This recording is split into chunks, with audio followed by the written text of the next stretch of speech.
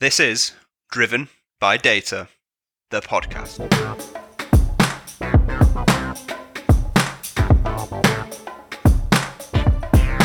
Welcome back to another episode of Driven by Data, the podcast, Season 2, powered by Orbition Group and hosted by me, Kyle Winterbottom. We're delighted to bring you another season of Driven by Data, the podcast, which boasts even more data analytics and AI thought leaders from across the globe. Our aim remains the same, to uncover how some of the most prominent leaders within the data analytics community tackle our industry's most trending topics, told in order to share knowledge, ideas, and experience, and just as in Season 1, to give back to the global data and analytics community. So sit back, relax, and enjoy this episode.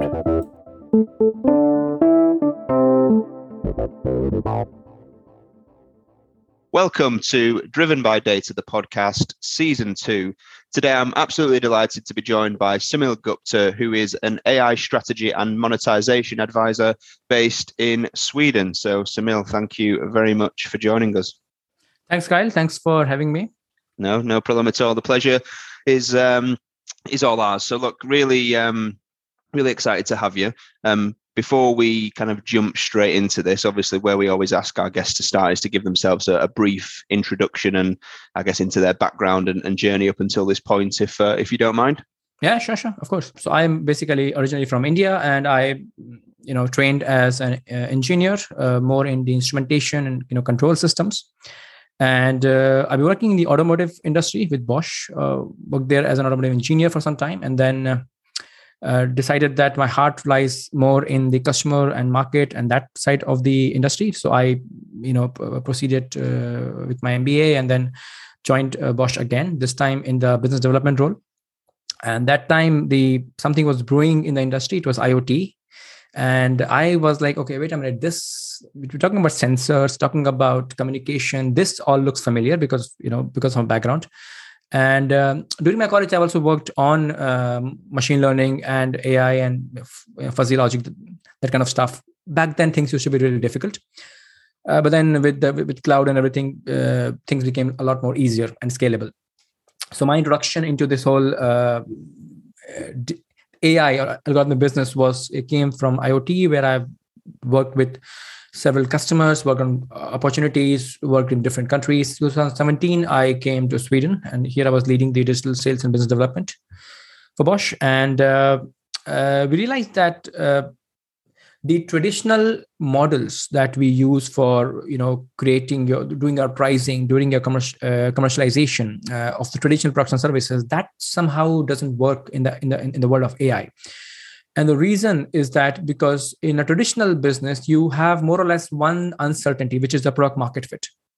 So the assumption is that once you understand the problem that the customer is facing, and if you think you have a technology to do that, you are quite sure that you're going to create a product and sell it. But AI is not that simple. You have two additional uncertainties. The first one is the data problem fit, as I call it. So the data that you have right now, or that you can collect, how does that relate to the problem that you're trying to solve? That's the first. And the second level of uncertainty is then the model process fit. How is the model that you're going to create is going to fit into your existing model? Because most existing processes are very deterministic, and the AI models are inherently probabilistic. So what I had to do was kind of go back into valuation, go back into economics, go back into the basics on which the traditional models are built, and kind of start the journey over there. So that's kind of how I ended up getting into the data AI monetization and commercialization. And from 19 onwards, I'm having my own advisory where I support clients in the Nordics and in Europe, helping them build digital products and services, commercialize their investments or monetize their investments, help them with their digital strategy, stuff like that. So that's something which I've been doing. And I'm quite passionate about algorithmic business, as you might have seen over the last few weeks. And so it's kind of fun to be able to talk about that. Yep. Absolutely. Well, look, I'm kind of really excited to jump into understanding how you go about doing your work, because I think, as you know, right, most businesses are on this journey to trying to commercialize or monetize their data assets or their AI initiatives or whatever the case may be. And that seems to be quite a problem for a lot of organization, being able to kind of put a tangible figure on what these things are worth. Before we jump into that, though, just something I want to kind of understand. Obviously, Data and AI Influencer of the Year 2021. It's always a good accolade to have when that's the, the field that you work in. To talk us through where that's come from. Very fortunate to have that. So I think the initial kind of work, I think we started with. So I like to share. And I am kind of I'm kind of person who, I mean, I'm okay if I'm wrong, and but I like to kind of keep my ideas forward, and that's something that started in Nordics when we started talking, speaking in Data Innovation Summit, writing blogs, writing articles, and we also have a community we call the Airplane Alliance. It's open source. That means anybody can use the content that we co-create. Anybody can join it. And we started kind of creating some awareness around these commercial topics. So commercialization of data and AI. So I think that was kind of the basis, I think, why I got nominated. And then I think it's just the people who probably have been following me or my friends, and they were kind of, they helped me with their votes. And I think that's how it came into being. So yeah, I'm still trying to get used to it. And I remember very vividly that when I was actually eating my second course when my name was called, and I was kind of shocked. I went to the stage and I forgot everything, and then I was shaking for another hour.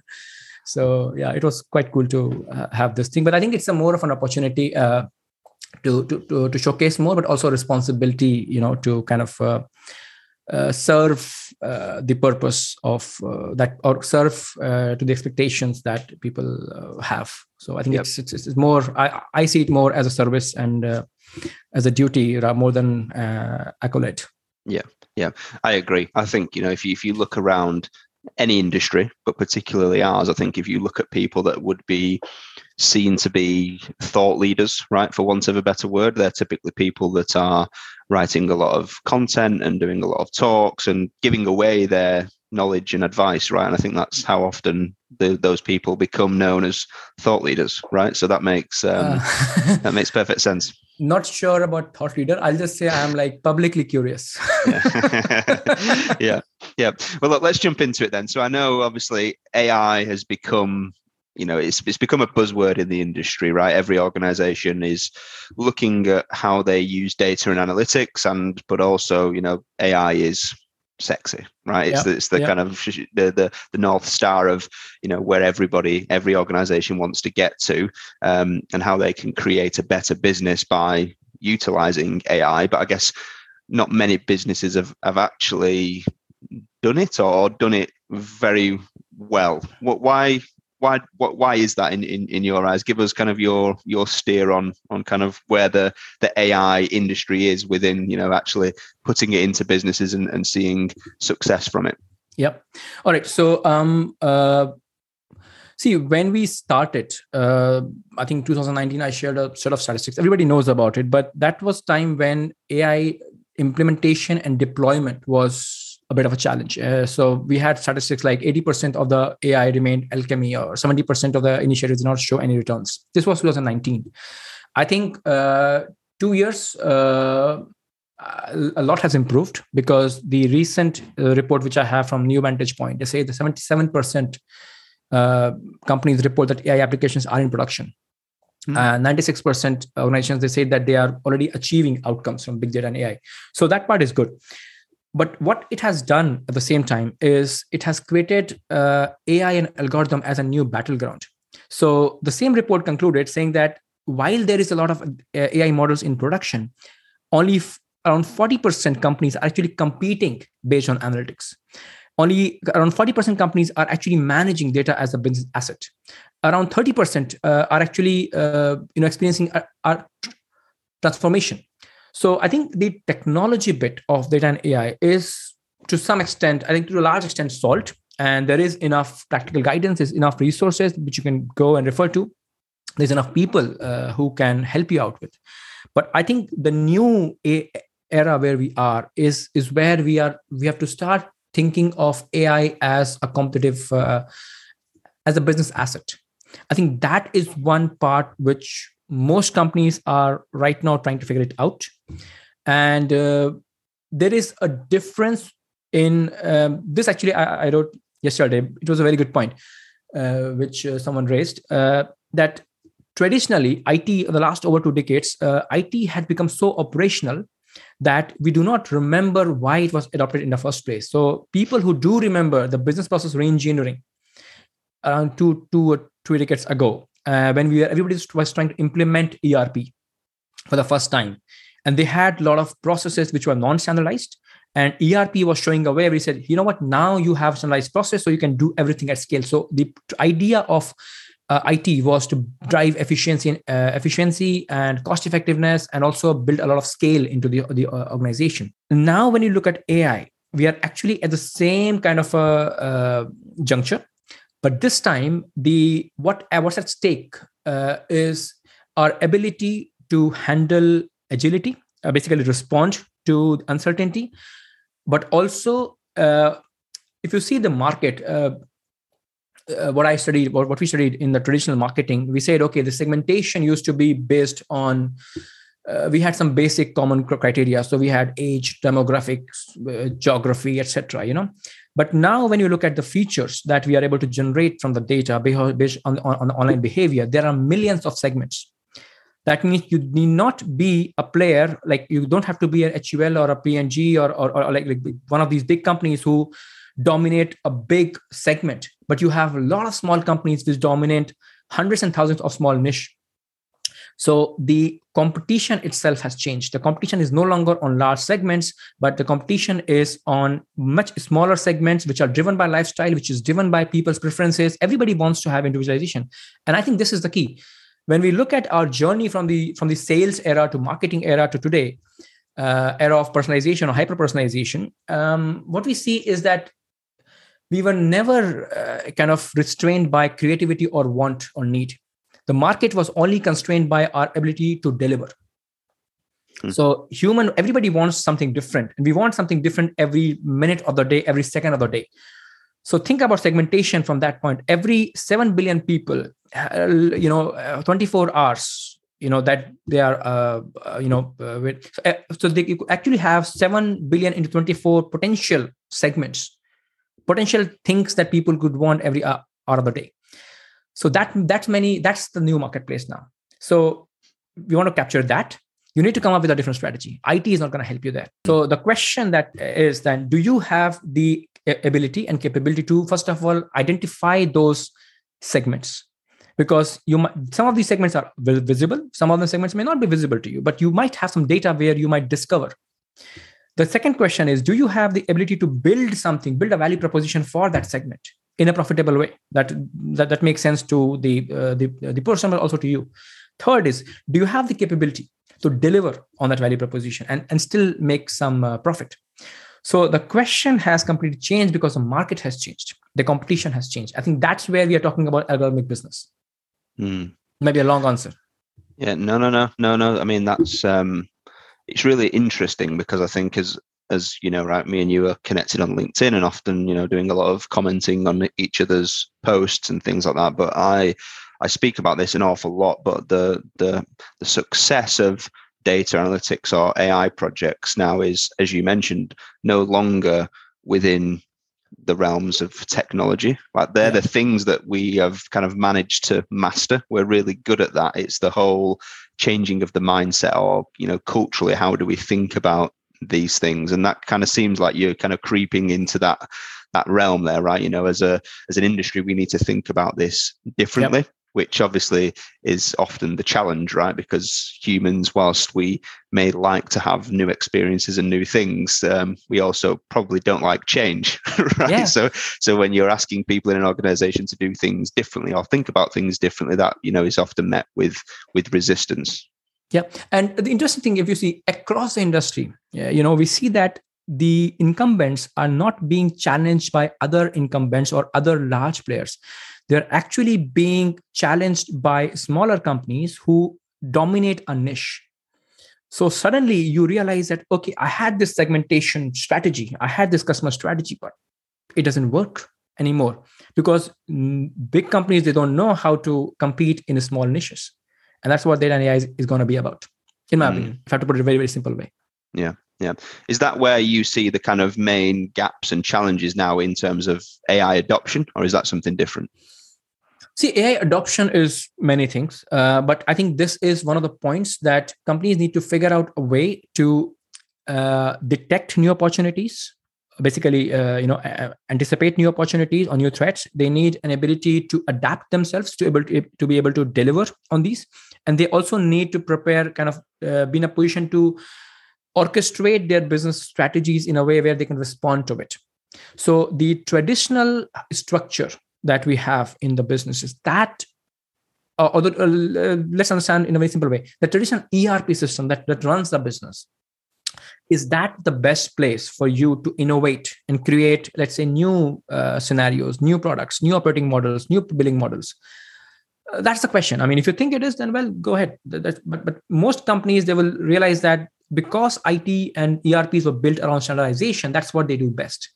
If you want to be agile, then you probably need a different system, a different methodology. That's what I'm saying. So AI adoption is, for me, is many things. Eventually, it comes down to what you want and what kind of operating model you want to have, what kind of decision models you want to have, what kind of segments you want to achieve, what kind of product services. So it's many things. Mm-hmm. That is something which we need to think about now that we see data and AI is more or less in production. Yeah. Yeah. I mean, they're really interesting stats, right? Because I think there's probably a misconception, if you think the amount of conversations I've had over the last few years, but, you get to this point where you talk about data science in production or ML in production or AI in production. There's this kind of perception that there's not many businesses actually doing that. But obviously those stats prove that's factually incorrect, right? There's a lot of businesses that have got this stuff into production. It just seems to be how they extract some kind of commercial value from that is still the difficult piece, right? Over the last 2 years, I think we have made a lot of progress with the whole hybrid working models, and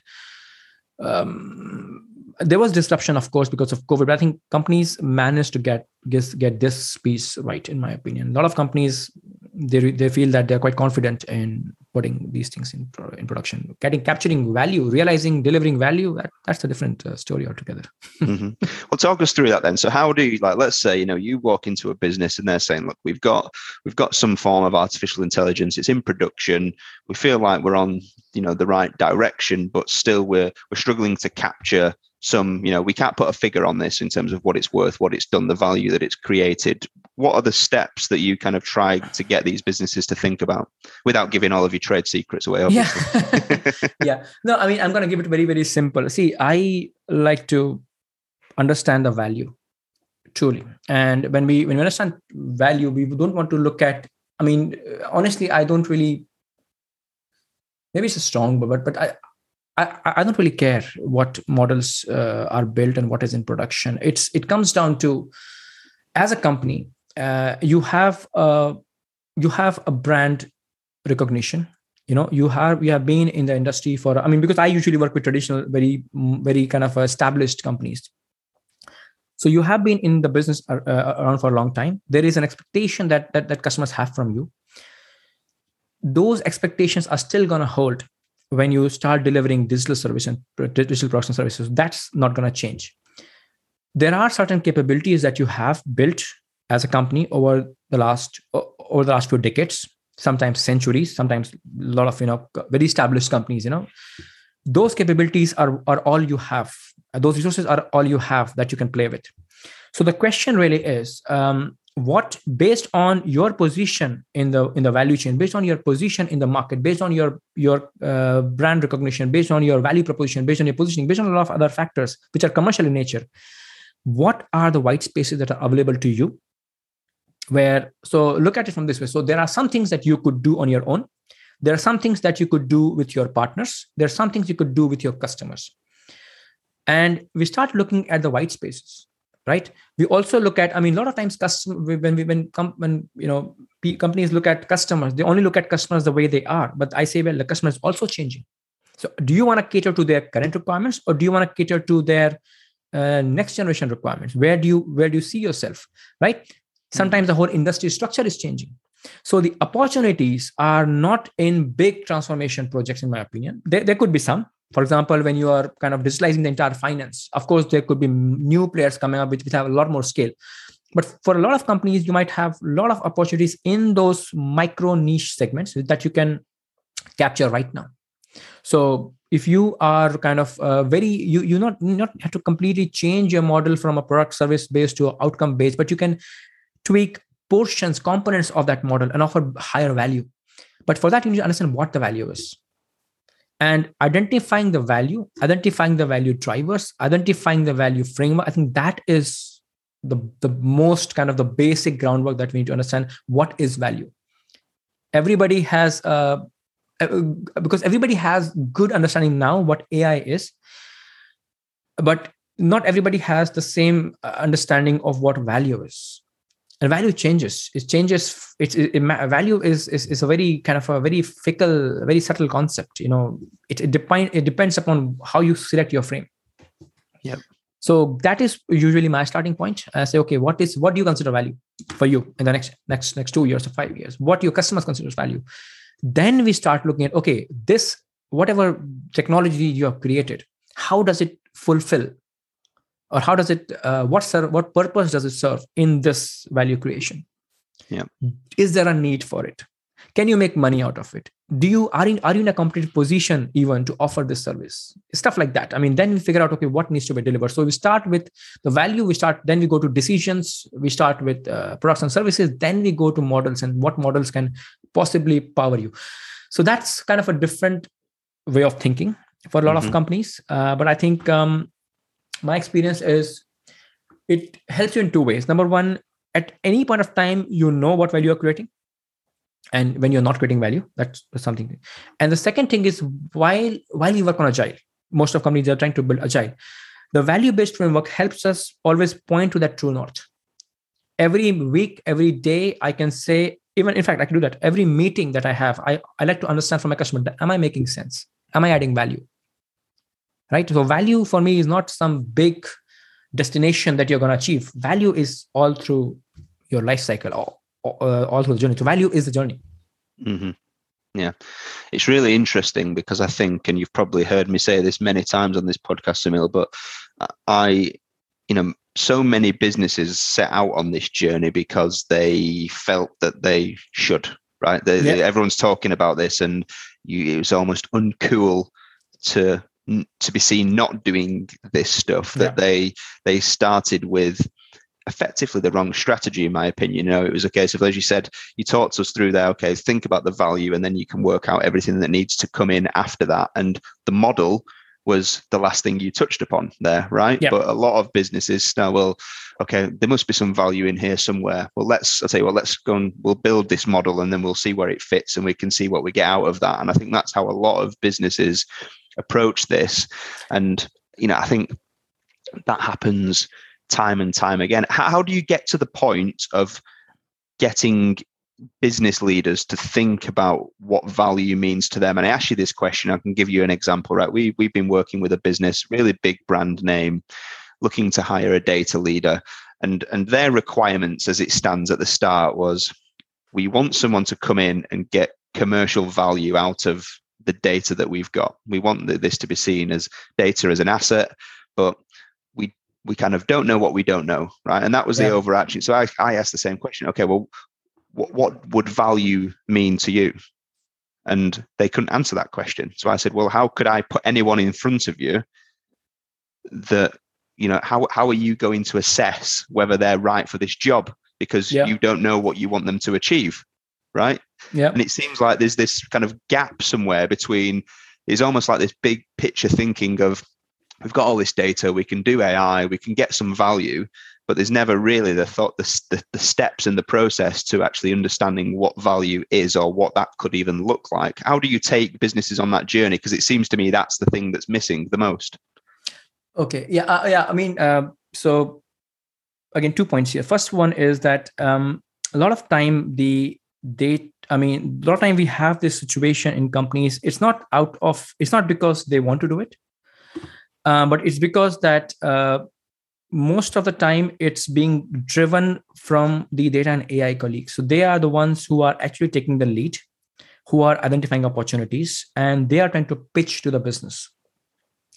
So if you've seen almost each of my talk, I start with the business leadership and business accountability. So the first step, in my opinion, is that the business leader have to understand that AI is not about technology. AI is about business, because you're going to take some serious decisions about your business that are going to either make or break it. So that's the first part, I think, is to establish accountability.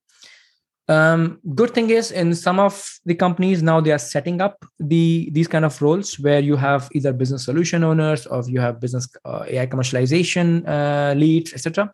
So there is already a thinking going on. The second part is, which is a bit more difficult, is the definition. If you see over the last, and I'm also speculating, I don't have data for this, but this is what I have observed, is the nature of the companies have not changed a lot over the last 2 decades. They've just been doing more of what they have been doing in the past, just doing it faster and in a more efficient way. And if we kind of compare that to the case studies that I see from the 90s and 80s, when everybody was in the market was not established, the segments were kind of volatile.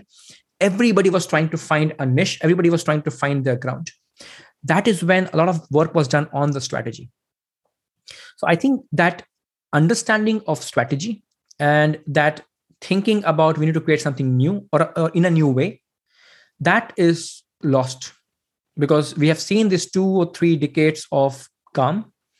And now when suddenly the water starts bubbling and boiling, I think business leaders are not able to really kind of calibrate themselves, how big or how small the threat is. Sometimes it could look like, okay, it's just a startup, what they can do. But then 1 month later, they get $100 million funding, and they're not so small anymore. So now they present a threat. So I think that strategy thinking is something, if you ask me honestly, I don't know how to really approach that. But that is one of the reasons why I am trying to focus on the strategic dimensions of around AI in my post, to kind of explain and express this to business leaders that, see, this is something different. You need to have a strategy. You need to start thinking about where you want to take your business. AI is not going to solve your problem. You don't even know what the problem is right now. So I would love to answer your question, but maybe at this point, I really don't know. I think what we can do is to create awareness. We can create a little bit more noise around this topic, and hopefully some people would start taking notice. And I think that is happening. I think a few leaders, what I've got feedback from my friends is that they have started thinking about, okay, there is a strategy to it. We never thought about this as a strategy topic. So just thinking out loud here, but do you think from a kind of a knowledge and understanding perspective that we've taken strides in the right direction in terms of actually what AI can do? Because I remember, I had several conversations only a few years ago, right, where you'd get business leaders say, well, can we do AI on that? Because they just thought that was magically going to make whatever they were doing 10 times better. And I'm sure it could have done in certain instances, but there was obviously a big knowledge gap in terms of what they were doing and why they were doing it. It was almost like, we want to do what we're still doing now, but can we put AI on top of that and somehow make that better, right? Do you think that the industry has moved in the right direction since then? Honestly, I don't think so. Because I think that's the point. And the reason is this. See, we have a lot of resources when it comes to how to build AI. And I give this example of the Ferrari. Most people have heard it by now, but let's say AI, let's say, is a Ferrari.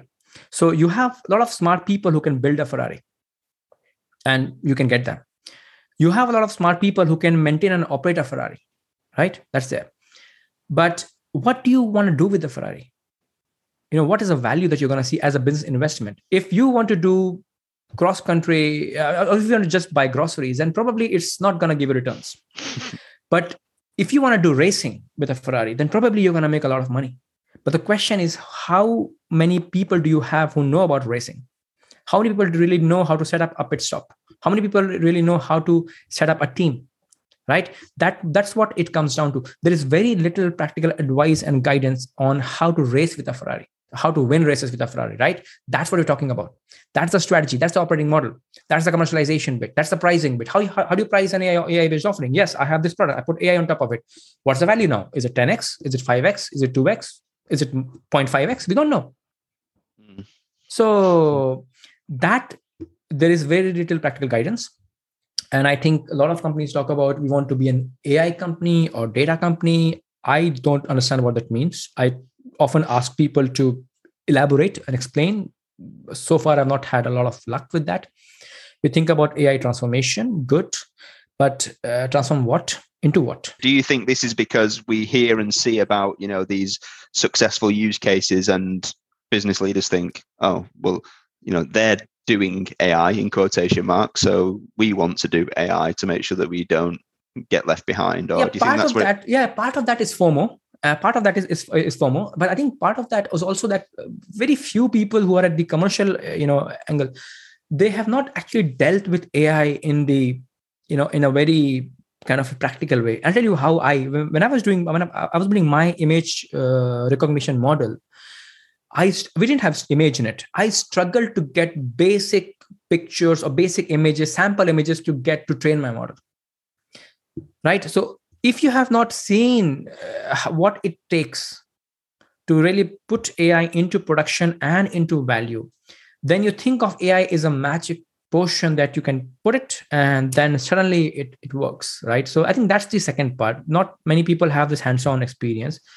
And the third part is, I think a lot of companies are betting on people who have got a lot of experience in running large IT projects. There are success stories in operating that, but how much of that is actually kind of transferable to AI, I'm not so sure. You can run a big transformation project because IT projects are deterministic by nature, because you're working on processes which are deterministic, you're working on methodology which are deterministic. AI, everything is kind of works on hypothesis and discovery. Traditional models, most of it, business models, they are built on the Tayloristic philosophies, which is plan-based, right? You plan for something. So the sales will measure the demand and come up with a number. Operations will come up how much they can produce, and they can come up with a number, and then they will have this handshake in the S&OP meeting, and that's the plan. And it doesn't matter whether you win or you lose, but that's how you go. AI doesn't work that way. Now you need to start thinking about, okay, I have this requirement, I have this demand in this part. This is what I have in my capacity. How am I going to match this? AI is much more real time. There is not much scope of planning as such. You have to execute. Mm-hmm. So then you need to think about agility, responsiveness, and new type of distribution, because that is how the big, like Amazons of the world, are making money. They are matching in real time. They're matching a demand, managing the demand, and they're fulfilling this demand with the real time capacity. That's why they're successful. They're not into the plan-based operating model. They are into hypothesis-based operating model because they have built their complete capability in a way that they can respond very quickly. They can scale very quickly. Yeah. So. Yeah. Interesting. Yeah.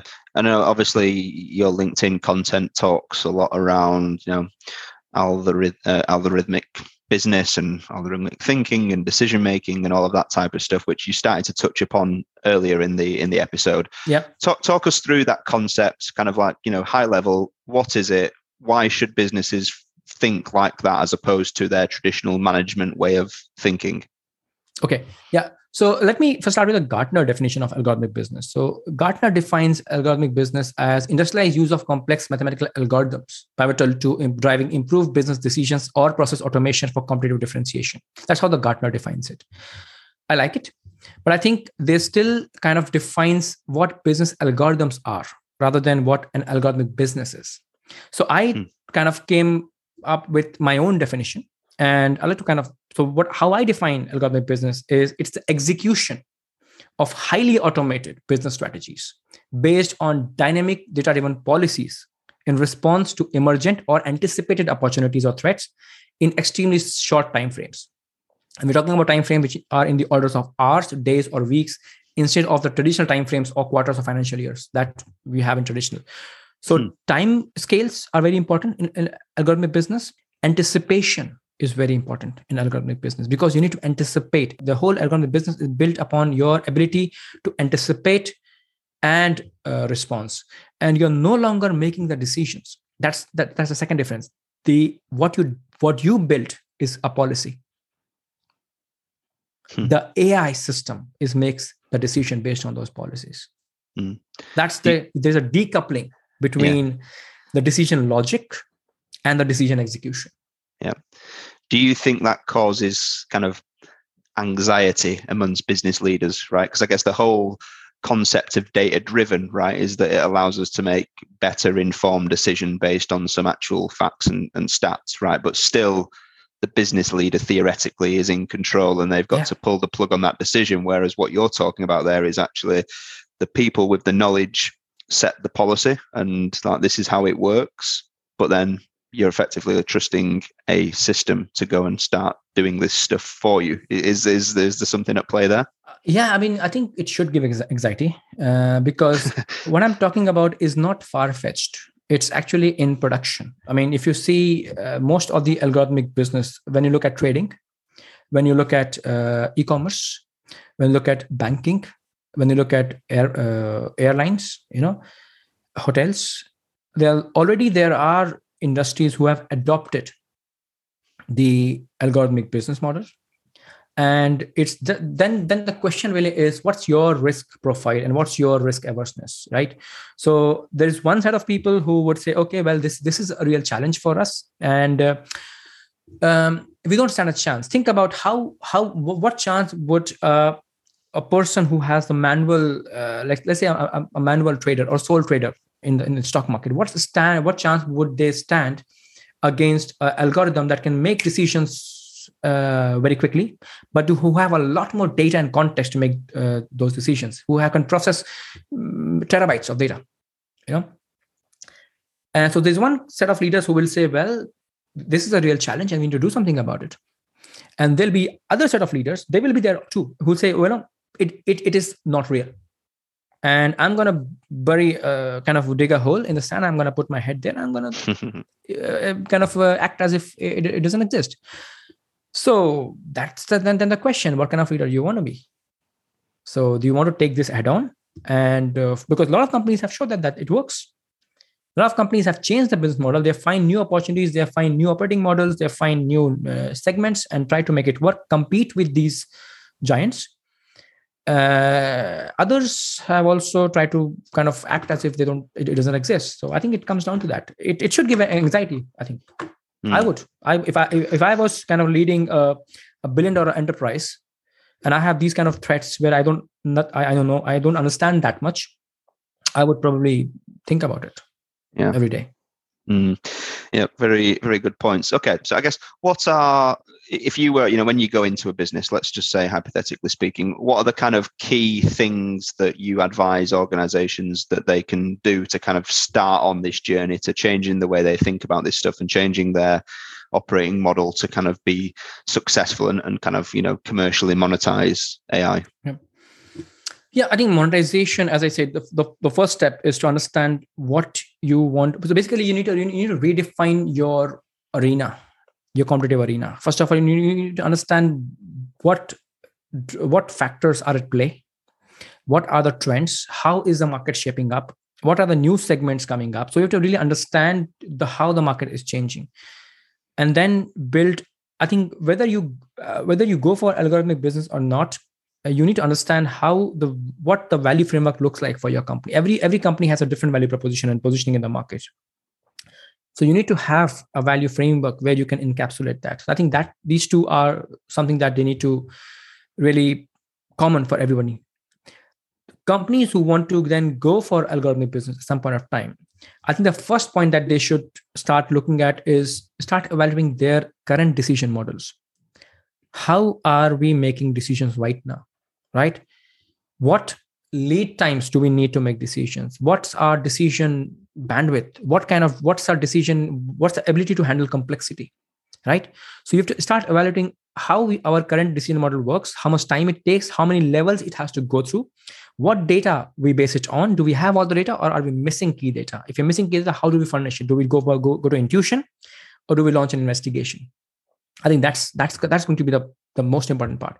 And then there is a need to productize the processes and capabilities, because the way the processes are built right now, it's built around what we call in maintenance and operations is called best operating point.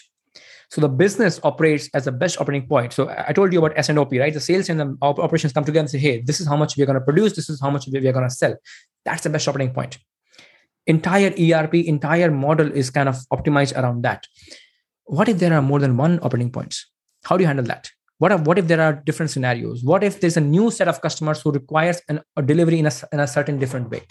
What if they want, let's say, 10% customization, but you can potentially achieve 30% higher value, right? How are you going to handle those scenarios, right? So the way forward, in my opinion, is to start thinking about process as from a way of doing things into a capability of handling set of uncertainties or a set of capabilities. So once you start prioritizing capability, you will see, okay, what my true capability is. How much can I handle? What kind of deviation can I accept? Right? That would give you a lot of information. And then it's more about getting into discovery and segmentation, identifying opportunities from the data. Think about hypothesis and really say, okay, let's say if a data science team is coming up with, we have discovered a new potential segment. What can you do about it? How can you commercialize that segment? I think that discovery and that experimentation needs to happen. The company need a process. They need to build scenarios and say, what kind of scenarios are we profitable? What scenarios we are not profitable? And then you have to go into the operating model and the decision strategy and the business. That is all that comes later. And this is where, if you see what I'm talking about in developing operating model or decision strategy, is I think one key point that I think if you can take away is that it's not a binary decision. AI is not a binary decision. There are different ways where you can deploy AI. There are different maturity of AI systems that you can deploy, right? I think that's what you have to. And I think in the last post, decision strategy, we spoke about two dimensions. One is the decision impact and decision efficiency. How big the decision space is, how many alternatives do you have, and what is the time available to you to make decision, that determines the decision efficiency. The decision impact is at what level. Is it a financial impact that you're creating, or is it a social impact you're creating?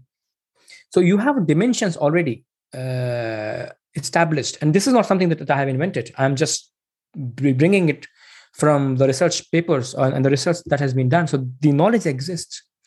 It's just a matter of start using it. Yeah. So I think that's how they could probably go, in my opinion. If an organization and its leaders then look at this and go, okay, this algorithmic business operating model is intriguing, is interesting. What are the kind of key steps to that roadmap of going on that journey specifically? I think the roadmap is what I mentioned. So start with evaluation, first of all. That's a key point. I need to start working on your processes, prioritize the process. You need to go and work on operating models, go to what I mentioned right now. That is how I see most companies adopting it. Yeah. Because so the roadmap is the roadmap, right? It doesn't matter which operating the model. Yeah. Yes. Yeah. Operating model decision probably will come later. Yep. Once you start finding opportunities and segments and you say, okay, I have this here, which I can probably highlight, or maybe I can use, I don't have the best capability, but I could probably find a partner. So the operating model decision, I think, is quite late. We will come quite late in this discussion. Fine.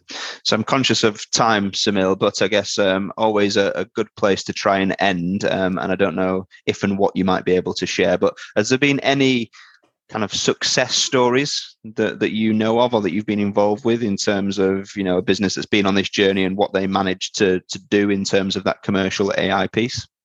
So there have been successes in limits, but the thing is, most of these topics they need time. So you see, the way I like to quantify the value is at any given time of point of time. For example, when you're just looking at an opportunity, and when you're just doing a white space analysis, right? Are we able to quantify? So if we are able to quantify the value framework, and if you're able to quantify and say that is the value, how we can add, I think that is, I'll say, the phase 1 success. Phase 2 success is, are we able to build a product or a service? So yes, there has been a lot of success in helping companies in different phases. But I think the biggest success I would contribute, what I think has been that in most of the companies I've worked with, now they're already kind of embracing that the whole value-based hypothesis.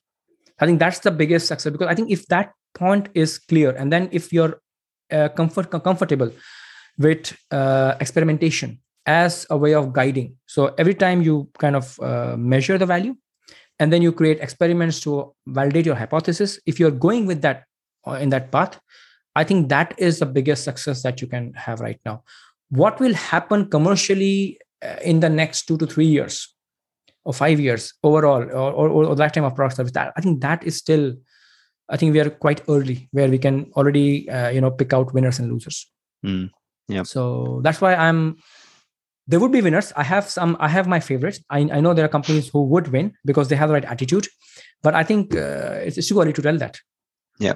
Yeah, it's interesting though, right? Because what you're concluding is that it's people that have the right attitude and the right appetite to think about things differently that are probably going to win, as opposed to who's got the most capability to build the most perfect model, right? Yep. Which is interesting. So, well, look, Sunil, it's been a fascinating conversation. Thank you very much for coming on the show. We really appreciate your time, and look forward to seeing how your journey unfolds over the next few years.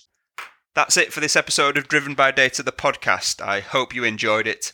I'll be back next week speaking with another thought leader from the world of data and analytics. Until then, please follow Orbition Group on social media if you've not already done so, where you'll be able to subscribe and therefore be made aware of the podcasts as they arrive. And please share, like, and leave reviews so that more people from our industry get to hear and benefit from these too. If you've got any questions or you want to suggest ideas for topics or potential guests, then please feel free to reach out to me. Thanks for listening, and I'll be back next week.